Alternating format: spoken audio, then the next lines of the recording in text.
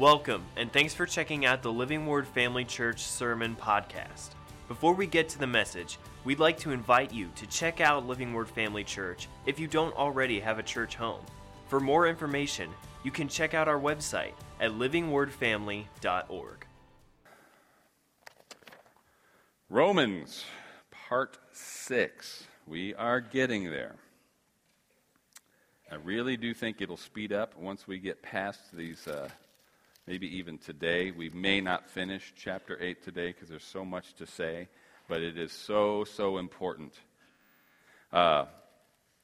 Quick review of Romans, just to bring us up to speed. So we're seeing this all in context. Paul has laid out a very good case from his observation of his own life, his observation of everybody he knows, and from the Scriptures. He's laid out this case that all are sinners. And he stresses that the Jews, with the law, are not exempt from this judgment, from this condemnation, from this declaration that all are sinners. In fact, he's saying they're even more guilty.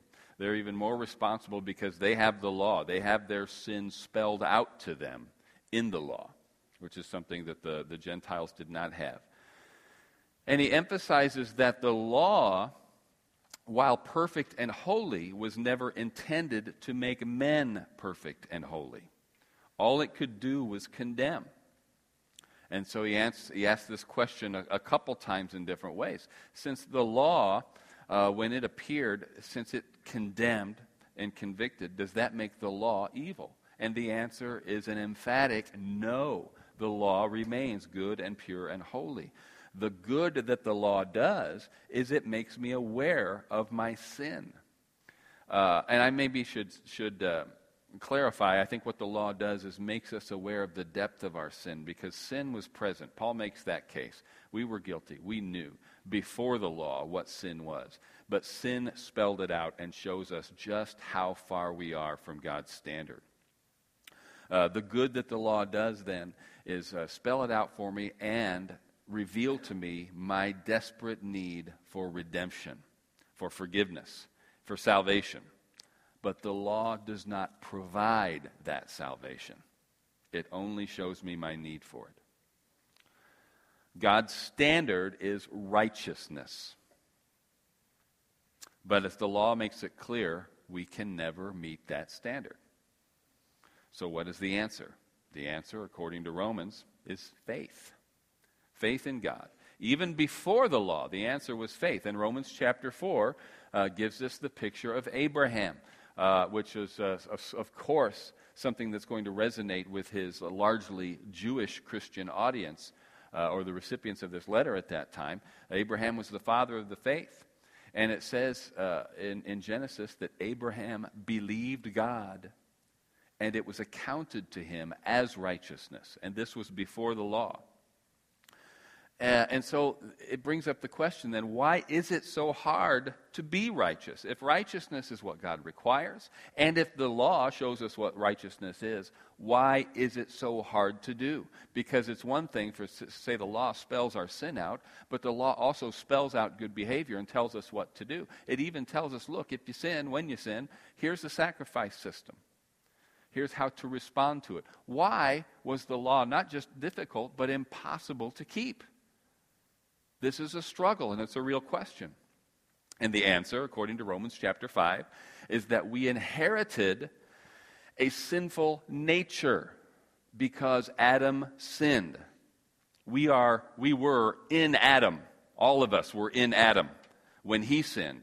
Therefore, when he died sinning, we all died in him. This is so important. I know we know it. But I'm still going to spend a few minutes on this because it is crucial to understand this point, to understand Christianity, if we're going to understand it properly. We had, when I was in high school, I don't even remember the actual name of the class. We just called it the isms class. Did anybody else have the isms class? Lisa, did you have isms? What was the name of it for real? Do you know? Yeah. What's that? Religion and reality. But we studied different government systems. We studied democracy and communism and the Nazis, and we compared the different socioeconomic models, socio-political models, and then we spent some time discussing world religions. I don't know if they do that anymore, but it was just all designed to help us understand why different people thought different ways, acted different ways, lived different ways. And when we got to Christianity, the teacher, who's a good guy, I liked him, wasn't a great teacher, but he said Christians basically believe that there is a heaven and there's a hell, and that Jesus came to earth to teach men how to live, and so that we can be good, and if we do more good than bad, we go to heaven, and if we do more bad than good, we go to hell. And I'm listening to this, and I'm sitting there thinking, what do I do here? What do I say? And before I could say or respond or even decide to say or respond, a girl in class spoke up. She said, "That's not what Christianity is." I'm like, I've got an ally. And so from then on, we were kind of going back and forth with the teacher for the couple of days we were talking about Christianity. And it turned into a great opportunity to share the gospel with the class. And the teacher even referred to me at least once as Reverend Millis. Even if he did it with an eye roll, I considered it an honor. Suffering for the gospel. You know, he sort of raise your hand to ask a question or make a point. Yes, Reverend Millis. But seriously, do you know how many people think that that's exactly what Christianity is? An awful lot of people who call themselves Christians think that's what Christianity is, let alone a huge portion of the world that even pays attention to Christianity. That's what they think. That's why they make these stupid comments about, oh, what a ridiculous belief. There's some sky daddy who's watching us to see if we're good or bad, and if we're not good enough for him, he's going to curse us forever to be tormented in flames. Yes, that's the kind of religion I'm looking for. That's not what Christianity is. You know, Islam does teach that, more or less. That you live a good life, and they've got a very strict and narrow definition of what a good life is. But if you are better than you are bad, then you go to heaven and receive your rewards. And they're very specific about what the rewards are. Judaism.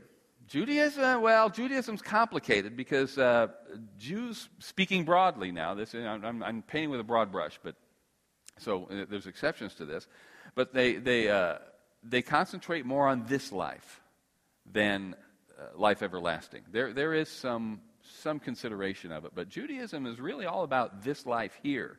But they do put a heavy emphasis on righteousness.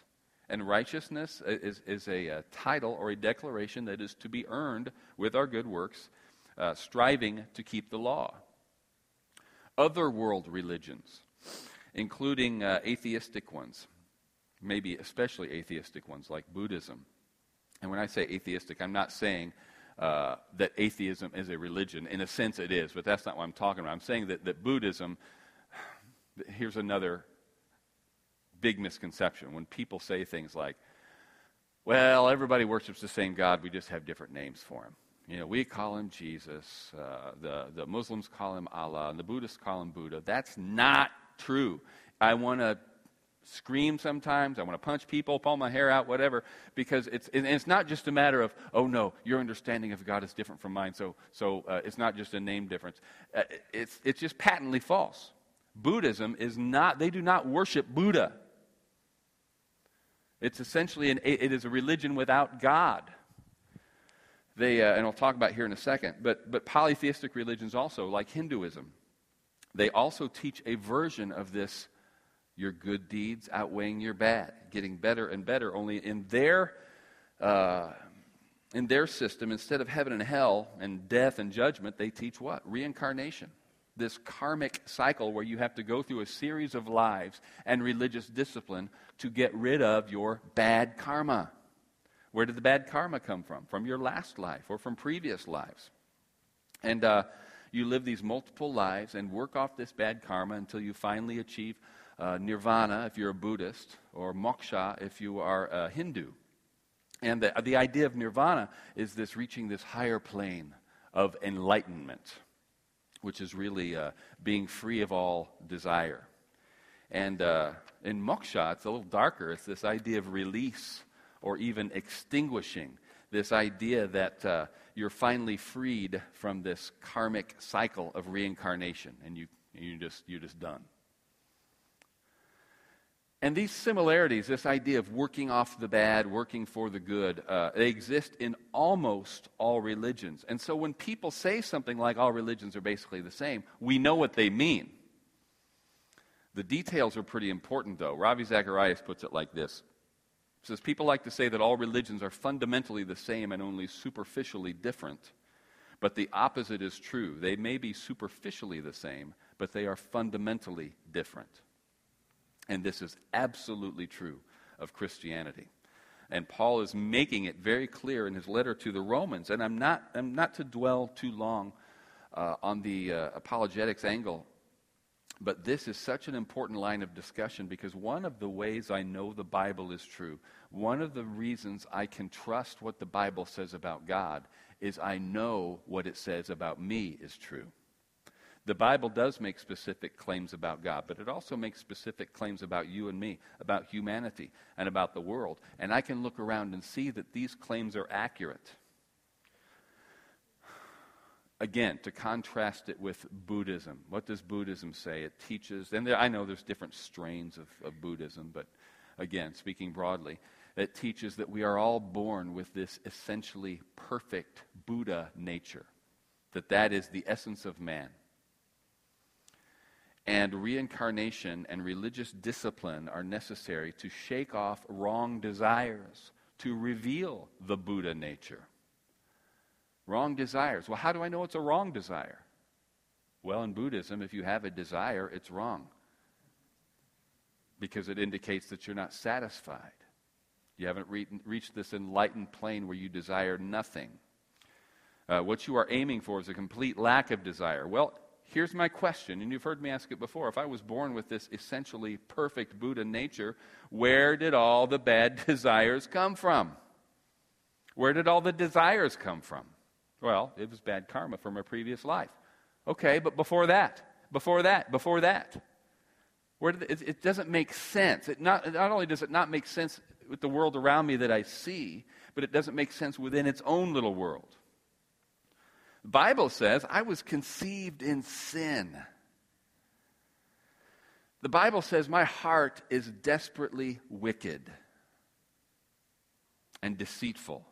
The Bible says that foolishness is bound up even in the heart of a child, and that the rod of discipline is necessary to drive it from them. What does the Bible say about desires? The Bible says there's good desires and bad desires. There's some things we want that are good and some things we want that we shouldn't want. The Bible says if you delight yourself in the Lord, He will give you the desires of your heart. Where did this desire come from? According to the Bible, God created us with desires. We are creatures of desire. But God is to be the ultimate object of our desire. When sin entered in, what it does is it corrupts our desires, it turns our desires, it pollutes our desires, and drives us to seek fulfillment and satisfaction for our desires in things, in people, in relationships, in gods that were never meant or designed to satisfy us. C.S. Lewis wrote this in Mere Christianity.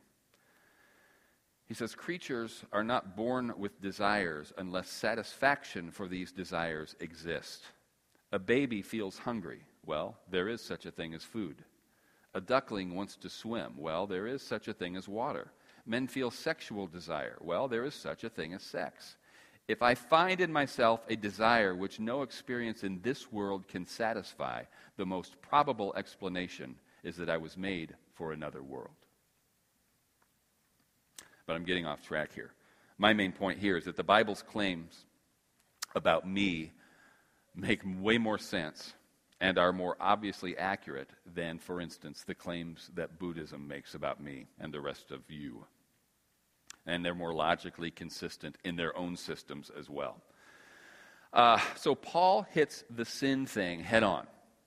He recognizes that there is this, not only are we sinful, and not only do we know it, but he also recognizes and writes about this tendency we have to justify ourselves, to make ourselves righteous in God's eyes. But he's also making it clear that that is simply not in our power. And it's not in the power of the law either, holy as it is, to produce this justification. Because our behavior is not the core problem. Our behavior is the natural outworking of the sin nature. We are just being who we are. So what's the solution? A new nature. Heart of the gospel, right? A new nature. If we sin because we are born sinners, because we were born of Adam, can we be born again with a new nature? That's the answer. Paul writes in Romans 6 that when we are baptized into Christ, we are baptized into his death. That the old man is dead. And when we are in Christ, we are alive unto God. And then in he also recognizes that this doesn't instantly translate to completely redeemed and sinless behavior. And that's when he starts talking about the role of the mind. First, he reminds us that whoever we submit to, whoever we obey, we are slaves to. And in that sense, we were slaves to sin. And then says, why do we want to submit ourselves again to that yoke of bondage once we're saved? In chapter 7, he uses the illustration of being divorced from sin and married to Christ. And then the famous passage where he laments that he makes up his mind to do one thing and then finds himself doing something else. I decide not to do evil and I do it. I decide to do good and I can't do it. The flesh, our bodies have not yet been redeemed to the point of total transformation. The law of liberty in Christ does urge me to do good. But my flesh and the remnants of that old carnal nature still exist in my body. Romans, where we kind of left off last week in Romans 7:24, it says, "O wretched man that I am, who will deliver me from this body of death?" And then he begins to answer in the next verse, "I thank God through Jesus Christ our Lord. So then, with the mind I serve the law of God, but with the flesh the law of sin. There is therefore now no condemnation to those who are in Christ Jesus, who do not walk according to the flesh, but according to the Spirit." I'm going to stop there for a second, because I think this is important. The last half of that verse, in many of the modern accurate translations, is not there. It's not there in the New American Standard Bible, for instance, the part where it says, who do not walk according to the flesh, but according to the Spirit. And I'm going to tell you why it matters and why it doesn't matter. All right? It matters because of this. If you're reading along here and you're starting to feel good, there is therefore now no condemnation to those who are in Christ Jesus. And if I stop there and I think, am I in Christ Jesus? Are you in Christ Jesus? I am. You are. Right? This isn't a trick question. Are you in Christ this morning? Then there's no condemnation. Why? Because of what Jesus did. And then I read on, who do not walk according to the flesh, but according to the Spirit. But I still find myself walking according to the flesh. Not all the time, but sometimes, and there's no qualifier there. So therefore, suddenly I'm reading this verse and I'm thinking, so I'm only in Christ if I'm walking according to the Spirit and never according to the flesh. What have we just turned that verse into? A works mentality. I'm defining my Christianity by my actions. Where does that get us? It lands us right back in legalism. Now listen, this is not a greasy grace sermon. You're not going to hear that from me. Our works and our behavior and our lifestyle, the way we walk, is important. But this is all Paul is saying, that doesn't save us. All right? But what he's saying, here's why. And so it kind of matters. Some that found its way into, and I preach. I've told you before, my favorite study Bible right now is still the New American Standard Bible. There are some great translations out there. I preach out of the New King James because I think it's largely very, very accurate, and it reads a little more smoothly than the New American Standard Bible. New American Standard Bible is a good study Bible, not a good devotional reading Bible. I like the way New King James flows, so I use it. Bible. There are good translations, there are better translations, there are worse translations, but thank God it's the Word of God, and thank God we have access to so many good ones, all right? Somehow, the second half of this verse wound up in there. And I'm not sure what the original intent was, and I can't swear to you it wasn't in the original manuscripts. But again, here's the other side of it. There is therefore now no condemnation to those who are in Christ Jesus, who do not walk according to the flesh, but according to the Spirit. I would just kind of flip it around. Those who are walking according to the Spirit can only be those who are in Christ. Is not defining Christianity by our behavior, simply saying that that kind of behavior is only possible for the Christian. Does that make sense? Stick with me, because we're going to kind of come back to this point here in a second. In fact, I'll complete my thoughts on that when I end the sermon. Read on here for just a couple more verses. In chapter 8, verse 2, it says, "For the law of the Spirit of life in Christ Jesus has made me free from the law of sin and death. For what the law could not do, in that it was weak through the flesh, God did. By sending his own Son in the likeness of sinful flesh on account of sin, he condemned sin in the flesh, that the righteous requirement of the law might be fulfilled in us who do not walk according to the flesh, but according to the Spirit." And there it is. I read this verse last night. I was reading Romans 8 again and again, and I came to that verse, and I had this question pop into my mind. I really do believe it was dropped into my spirit by God at that time, and it was just this: which is bigger? This is a phrase that just popped in. I didn't hear an audible voice, but it was a phrase that just, which is bigger? Which is bigger? And I kept reading this. And if you go back to this idea, these other religions we're looking at, which is practically every religion. And what people have said, there's better definitions than this probably for religion, but I've heard religion defined this way. Religion is man's search for God, man's attempt to get to God, and Christianity is God's reaching out to man. That's the difference. But all these religions are about what? Whether you're talking about the karmic cycle of reincarnation, or whether you're talking about living so that your good deeds, so that you live a good life and go to heaven and avoid hell by living a bad life. It's all about balancing the scales. We know that our good deeds are being weighed against something, because we all know there's bad there too. So we go back to this idea of balancing the scales. This is kind of a little bit what he's referring to in chapter 4, or verse 4 there in chapter 8, says that the righteous requirement of the law might be fulfilled in us. The law placed a demand on us. The law demands something us that we are literally unable to give. That's the dilemma we find ourselves in under the law. The law of the Lord becomes the law of sin and death because I am unable to give what the law requires of me. All right? So, on one side, we have our sins. And if on the other side of the scale, I put all my righteousness there, it's not enough. Your righteousness is not enough to outweigh your sin. But that's not the world we're living in. Thank God. What we have is my sin on one side of the scale and Christ's righteousness on the other side. Now, which is bigger? Because I promise you that the righteousness of Christ is more righteous than all the sin of the world combined.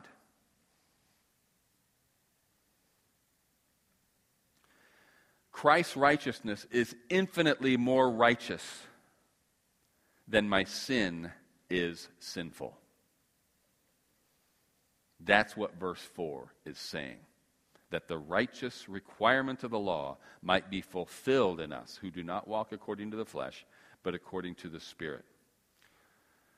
Verse 5, "For those who live according to the flesh set their minds on the things of the flesh, but those who live according to the Spirit, the things of the Spirit." I think this is proper and certainly easier to understand if we sort of turn those around to get the proper meaning. Because again, it can't mean, because again, at first blush, I read that and it says, well, if I'm righteous, then I'm going to be only thinking about righteous things. And if I'm unrighteous, then my mind is going to go to unrighteous things. What he's saying is, in other words, I'm going to be judged by what I set my mind on. And if I'm walking righteously, then I'm going to be thinking righteous thoughts.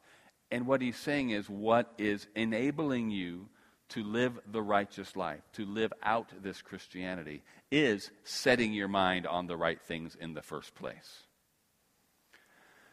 And he's already nailed this down pretty good. Chapter 7, 6, 7, and 8, certainly 6 and 7, that there's still this war going on, that the sin nature, there's still a remnant of that in what? In our members, in our body. Our body has not been fully redeemed yet. We've got a deposit on our physical redemption in the form of divine healing. But our body is still going to die someday. I'll come back to that in a minute too. Meanwhile, there's still in my flesh something that is drawn to sin. There's no denying that. And my spirit, my new man, wants to respond to God. And he's saying, if you set your mind on what it is your flesh wants, that's eventually the direction you're going to go. You will walk in sin. But if you set your mind on the things of the Spirit, the way you're going to go is the spiritual direction. You're going to please God. So that's where the conscious effort comes in. We want to please God, so let's set our mind on the things of the Spirit. Now, in verse 6 there, still in chapter 8, let me read a few verses here. For to be carnally minded is death, but to be spiritually minded is life and peace. Because the carnal mind is enmity against God, for it is not subject to the law of God, nor indeed can it be. So then, those who are in the flesh cannot please God. But you are not in the flesh, but in the Spirit, if indeed the Spirit of God dwells in you. Now, if anyone does not have the Spirit of Christ, he is not his. And if Christ is in you, the body is dead because of sin, but the Spirit is life because of righteousness. But if the Spirit of him who raised Jesus from the dead dwells in you, he who raised Christ from the dead will also give life to your mortal bodies through his Spirit who dwells in you. This is an exciting verse, and we used to sing a song. If the same Spirit that raised Christ from the dead dwells in you, then he shall quicken your mortal bodies. There's some who say, you read that verse in isolation, and some people say all it's talking about is the resurrection. The word quicken means to bring alive. And it says, if the same Spirit that raised Christ from the dead dwells in you, he shall also quicken your mortal bodies. Meaning, don't worry, just like he raised Jesus from the dead, he'll raise you from the dead. That's just not talking about the general resurrection. It's not. He's saying that yes, sin still works death in our bodies, but if the Spirit of Christ dwells in you, he will bring life even to your bodies, your mortal body. He's not talking about our glorified eternal body. He will bring life to your mortal body if the Spirit dwells in you. Does the Spirit dwell in you? Yes. Does he dwell in you because of your works? No, it's because the Spirit dwells in you and will quicken your mortal body that he will bring those good works out of you. Just as Paul has said, the problem with sin is it's simply the natural outworking of the sin nature. Paul will later say, work out your salvation in fear and trembling. And what's that word? Anybody remember that Greek word for work out? Katergazomai. It is that something on the inside being worked to the outside. It is our spiritual nature, the nature of the new man, being manifested even in our flesh, even in our body. It's the outworking of the new nature, but the new nature is there. We are in Christ, we are saved. Therefore, verse 12, brethren, we are debtors, not to the flesh, to live according to the flesh. For if you live according to the flesh, you will die. But if by the Spirit you put to death the deeds of the body, you will live. Let me read those two verses. I think it's those two verses in the Message. Kind of got a kick out of this. So don't you see that we don't owe this old do-it-yourself life 1 red cent?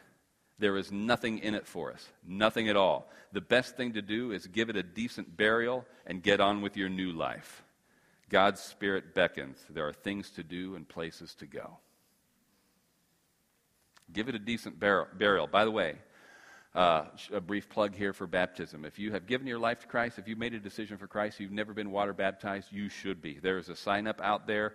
Once we find out how many are interested, then we'll start contacting you about nailing down a date. I know it can be a tricky time of year, but we want as many people to experience that as possible. But that's what baptism is. It is a picture of us burying that old man, that dead man, and being raised in newness of life in Christ. Reading on here from... remember those two verses we just read, 12 and 13. Verse 14, for as many as are led by the Spirit of God, these are the sons of God. For you did not receive the spirit of bondage again to fear, but you received the spirit of adoption, by whom we cry out, Abba, Father. The Spirit himself bears witness with our spirit that we are the children of God. And if children, then heirs. Heirs of God and joint heirs with Christ, if indeed we suffer with him, that we may also be glorified together. There's a lot to say about this. Let me try to say it quickly. There was a word that came forth. Part of the word that God brought forth through Doug, and then what Pastor Mike was saying too, about stirring ourselves up by way of reminder. And this is a lot of what this verse is saying, reminding ourselves daily, reminding ourselves constantly who we are in Christ.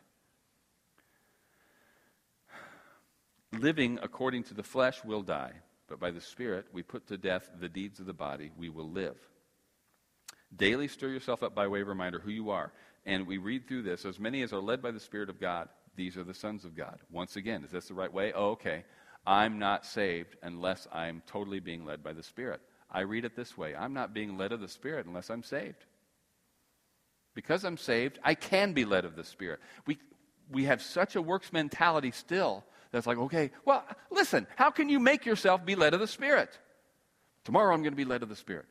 The Spirit will lead you. You're supposed to rest in the fact that thanks to the new nature, thanks to the indwelling presence of God, I can be. It's not an I have to be, I've got to walk this narrow line to maintain my salvation. He saved you, and it's a big salvation. It's so much bigger than your sin. And Paul said that we read this, we isolate these scriptures, and it can be death to us. Oh no, I wasn't led by the Spirit today in any number of things. Little sins and big sins. And we just turn back a few pages. Which ones will kill us? The little ones or the big ones? They're all deadly, right? Because the standard is righteousness. All right? So we've got the Spirit of God in us. And so we read this in isolation, but we read it even just the passage, and it's liberating. What happens when we're saved? Does God saddle us with this new, now I'm going to watch you to see if you're led by my Spirit? Is he leading us or is he not? What is our spiritual response really?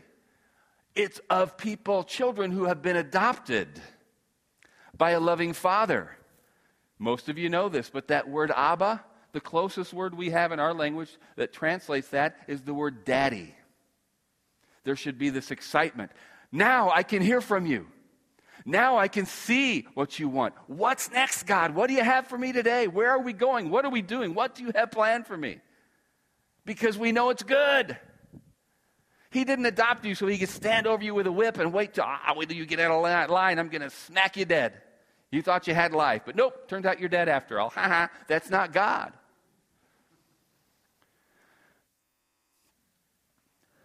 In verse 17, when it says, if we suffer with him, we'll also be glorified with him, it's not talking about earning glory by suffering. I love that line in the Don Francisco song called The Package, where he talks about getting a package delivered to him by the devil. And he tells him, I don't want it. I know I don't want it if it's anything from you. And the devil says, well, God always sends me when there's dirty work to do. And he says, this box is full of poverty, suffering, and shame. This poverty, sickness, poverty, and shame to perfect you through your suffering till you're worthy of his name. This box is full of sickness, poverty, and shame to perfect you through your suffering till you're worthy of his name. And then he responds, Jesus took my sickness and my poverty away. You nailed it to the cross yourself when you murdered him that day. The suffering that I do will be for love, not for shame. I'm already worthy by his blood to bear his name. Suffering doesn't make us worthy. Suffering doesn't glorify us. All that verse is saying is, we are going to suffer some things in this life. We are going to suffer some things specifically because we belong to Christ, but we are not suffering alone. We are suffering with him. He goes with us through the hard times, through the bad times, through the suffering, and guess what the end result is? We are with him in glory too. We are never alone through this thing. Yeah, we'll go through this, but we're going through it with him. We remain with him until ultimately we join him in a glorified state. Let me quickly read through one more passage, and then we're not going to get through chapter 8, but we'll land somewhere important. In verse 18, Paul writes, "For I consider that the sufferings of this present time are not worthy to be compared with the glory which shall be revealed in us. For the earnest expectation of the creation eagerly awaits for the revealing of the sons of God. For the creation was subjected to futility, not willingly, but because of him who subjected it in hope. Because the creation itself also will be delivered from the bondage of corruption into the glorious liberty of the children of God. For we know that the whole creation groans and labors with birth pangs together until now. Not only that, but we also, who have the first fruits of the Spirit, even we ourselves groan within ourselves, eagerly awaiting for the adoption, the redemption of our body. For we were saved in this hope, but hope that is seen is not hope. For why does one still hope for what he sees? But if we hope for what we do not see, we eagerly await for it with perseverance." Let me stop there. We are in Christ. In Christ we are new creatures. Paul's going to use precisely that language in 2 Corinthians. But when he's talking here, how we've been made new, and shows how we're being transformed. I love this passage. I love this language because it paints this picture of the earth itself looking at us. Because what happened when man fell? Creation suffered. Now, I don't know. It says all creation here. Maybe I need to do a word study. He might be talking about the whole universe. Well, why wouldn't he be? Because the whole universe revolves around mankind. I don't know that. The Bible doesn't address that. It addresses God's dealings with man. Do I think there's life on other planets? I don't. But there's absolutely nothing about that would upset my theology. Because the Bible doesn't say so. All right? All I know is that mankind on earth fell and needed a Savior. But he says all creation groans. That certainly has to do with the creation that God made for man. God put Adam and Eve in charge of this world. They were the lords of this earth. And when they fell, they subjected not just themselves and their life to death, but the whole earth. Remember, because God spoke this to Adam, because of what you did, the earth will now bring forth thorns and thistles. And so earth itself is corrupted.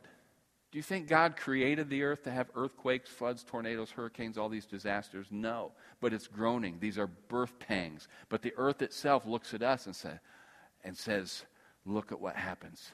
There's redemption on its way, and it's starting with the human race. We are all going to be, and this is exactly what the scriptures tell us. There will be a new heaven and a new earth, and there'll be a new Scott Millis. And thank God, a new Russ Gulliford. We'll have new bodies, renewed, glorified bodies that don't die, that don't rot, that don't decompose. We are the first fruits of creation. He saved us first, and he will save everything that he created for us as well. Everything that's suffering as a result of our sin will be redeemed, just as we are being redeemed.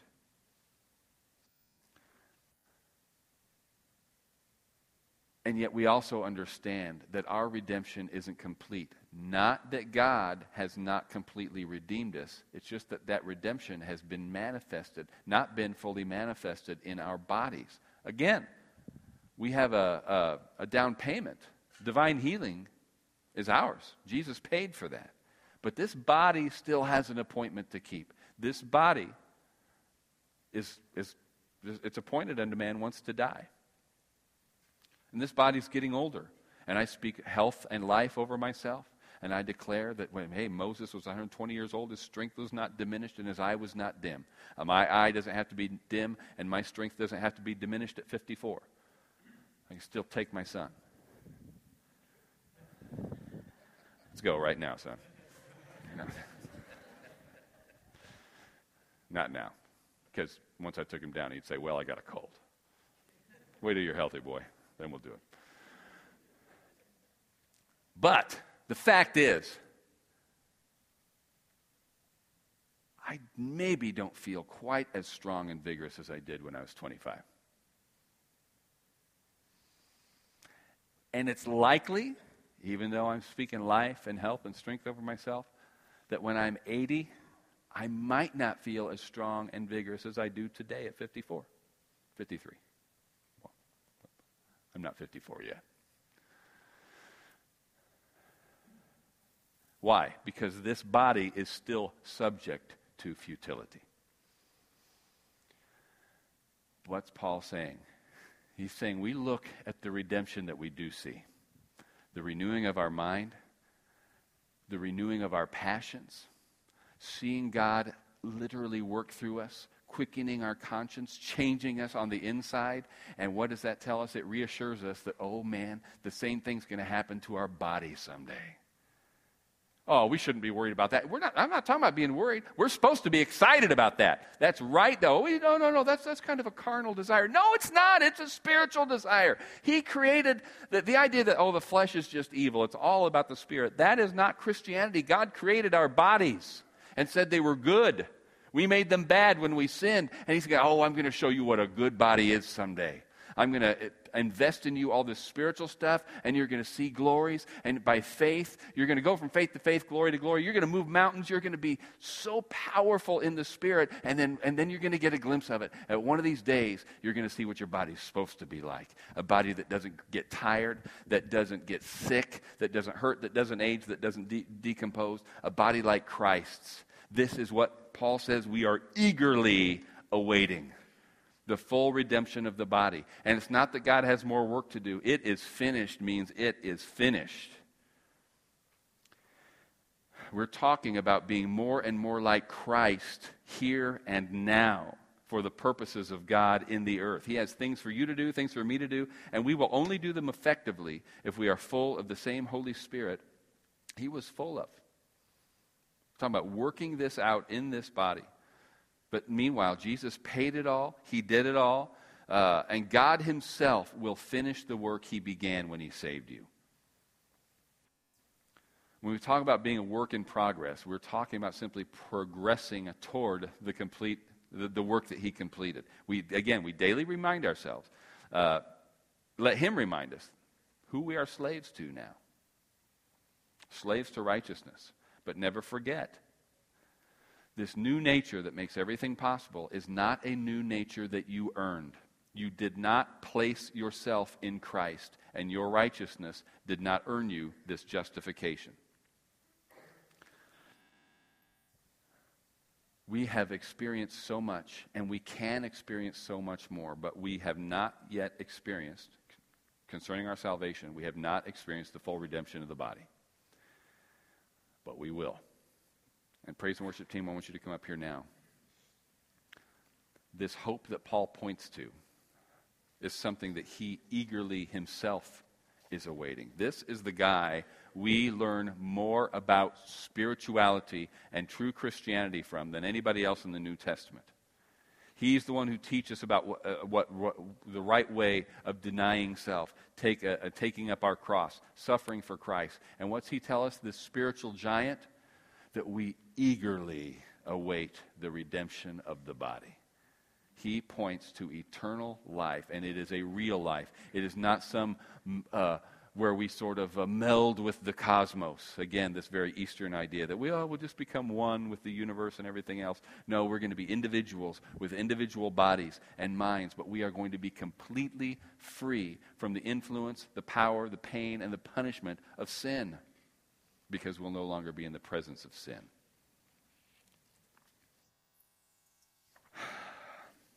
This is the hope that Paul points us to in Romans chapter 8. It's the hope that I want to point you to. If you, stand up with me, if you have not called upon the name of the Lord, if you have not trusted in his finished work personally for your salvation, then you are not in Christ. All the truths that Paul is talking about are those who are in Christ, are for those who are in Christ. And if you are not in Christ, you right now are already dead in your sins. Your body simply has not caught up with that yet. So I have a simple invitation for you. Will you be made alive today? Somebody we had one person come alive, move from death to life already this morning. Does anybody else want to make that decision? Anybody else need to make that decision? I would love to believe that everybody in here has already made that decision. You've already moved from death to life, and God is already changing you. But don't let my assumptions keep you from coming and receiving the gift of eternal life. I'm going to offer that invitation to come up here and let me pray with you, just like I did Sienna an hour or so ago. We're going to sing a song. Before we do that, I'm going to pray. After I pray, you want to come up here and get saved, come up here and let me pray with you during the song. Also, as I mentioned, this isn't, even though that's our great hope, the redemption of the body, meanwhile, there's work for us here to do. When he talked about he'll quicken your mortal body, he's talking about the here and the now. Why does he quicken it? Why does he bring our mortal body alive? Why does he become more alive in us? Because he's got a job for us to do. There are things he wants to accomplish through you that he's not going to accomplish through me. It's why we're a body. But we can only do those things, as I mentioned, if we're full of the same Holy Spirit Jesus was full of. Have you been filled with the Spirit? Well, yeah, I'm saved. I'm not talking about being saved. Salvation is what God gave the world. The Holy Spirit is what God gives the church so that we can fulfill. The disciples were saved before the day of Pentecost. But on the day of Pentecost, they received the baptism of the Holy Spirit. And that's when they received the power to do what God had commanded them to do. If you have never received that power, never received the baptism of the Holy Spirit, I would like you to come up and let me pray for you too. Just let me know what you're up here for. Heavenly Father, thank you so much for your word. Thank you for spelling it out for us in Romans and in other places, but I thank you for the faithfulness of your ministers and those who wrote down the things you told them. Help us to grasp this. Lord, it's still a struggle sometimes. Every one of us can relate to wrestling with guilt and condemnation. Remind us that those things aren't from you. But don't let us get lazy, Lord. Help us to walk this out in your strength, not to earn your favor, but because you've already granted us your favor. Thank you, Lord, for saving us. But, Lord, I pray now for those who have never received that salvation. If there's anybody in the sound of my voice who has never received the Spirit of life, never experienced the Spirit of adoption and cried out to you as their daddy, who has never known you as their Redeemer and Father, that they would come to know you as Redeemer, Father, Savior today, that you would convict of sin as only you can, and you would convince them of your love as only you can, and draw them to yourself. Grant them the wisdom, courage and the humility, everything they need to come and receive that free gift of eternal life today. In Jesus' name. And all the believers said, amen. God bless you as you come. Let's go ahead and sing. Thanks for listening. We hope that this message encouraged and equipped you in your walk with Christ. Make sure to follow us on Facebook or Instagram to stay updated with what's going on at Living Word Family Church. Have a great day.